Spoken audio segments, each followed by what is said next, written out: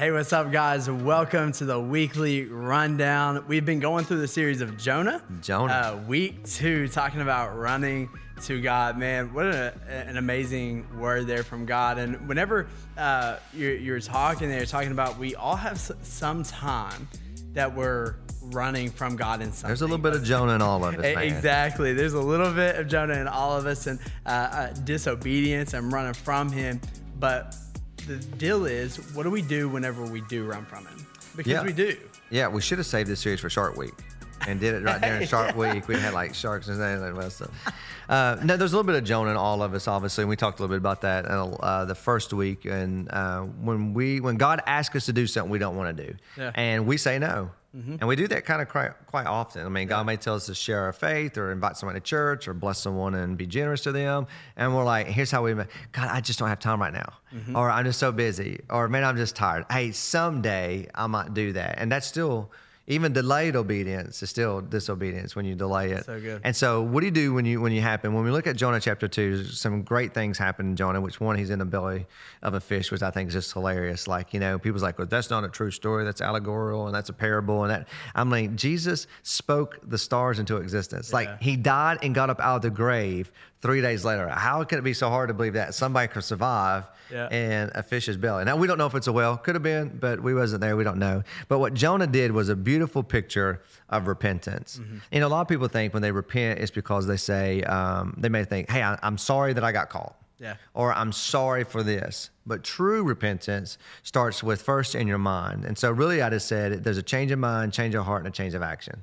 Yeah. And we see that happen with Jonah. Jonah said he remembered the Lord. He changed his mind. He changed his heart, and his affection was for God's mercy in his life. But then he said, I'm going to change my action. I will do what God asked me to do. I'm going to Nineveh. And he said, I'll fulfill all my vows. So repentance starts with first my mind, and this is the battlefield. This is what the enemy wants. But then it shifts my heart, which my affections, the things I love, and then that eventually will shift my actions, and my feet will follow in that direction. So that was kind of Jonah chapter 2 really quickly, but that's what Jonah did. And the word says in Jonah 3, which we'll talk about next week, was the word came to Jonah a second time. And I am so thankful that God gives us second chances and third chances and fourth chances. That's so good. And I like whenever you talked about that. I know in my own personal life, a lot of times it would be like I was sorry. And in the moment of being sorry, I would change my action really quick. But what I noticed was I never really changed my thoughts on that. So I ended up going back to feeling that way again and doing that thing again simply because I was sorry, but I didn't repent. I didn't turn. And it takes that turning. I thought that was so good because honestly, I never, until last couple years, I never really heard of that, of really turning what repentance was.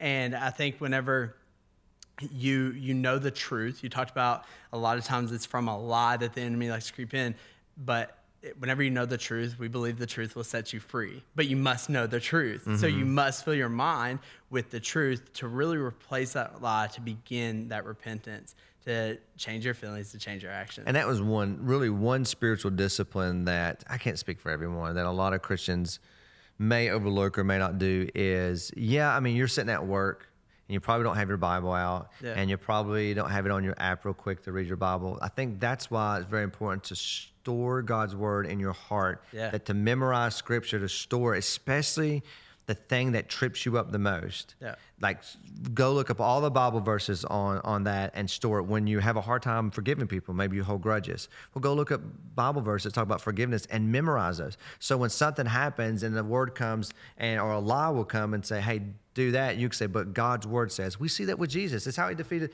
the enemy, and when he was tempted for 40 days. He spoke. And the crazy thing is that Satan quoted scripture to the author of scripture, and he uses scripture back against it. So, and sometimes the enemy will take out of context God's word. Well, you're okay to do that. Did God really say? He's been doing that since day one. Yeah, and I think that I believe God's word talks about engraving it into your heart, knowing those truths, knowing it. Or for you, be inked. Inked. Gets tattooed, right? Tattoo God's word in your heart. Exactly. But yeah, I think that's so good. I know for myself, with walking through anxiety, you hit on depression a little bit as well.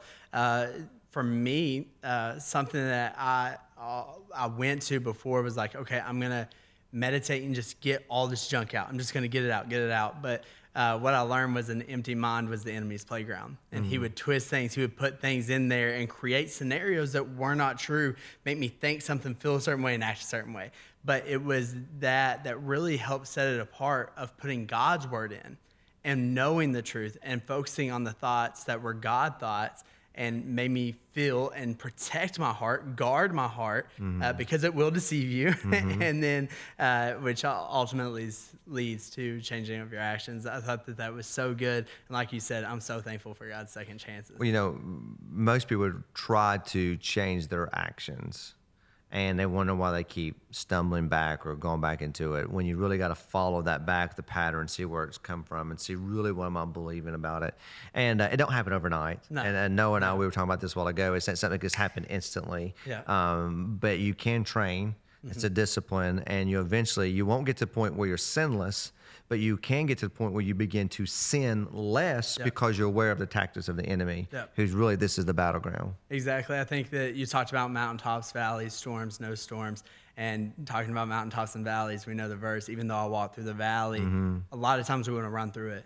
We want to instant. Or ask somebody to pray us out of it. Pray us out of the valley. I'm in the valley. I'm in the storm. Pray it out. And it's like, God's like, that's where I want you right now. I want you there for a reason. And not just there, but to walk through it.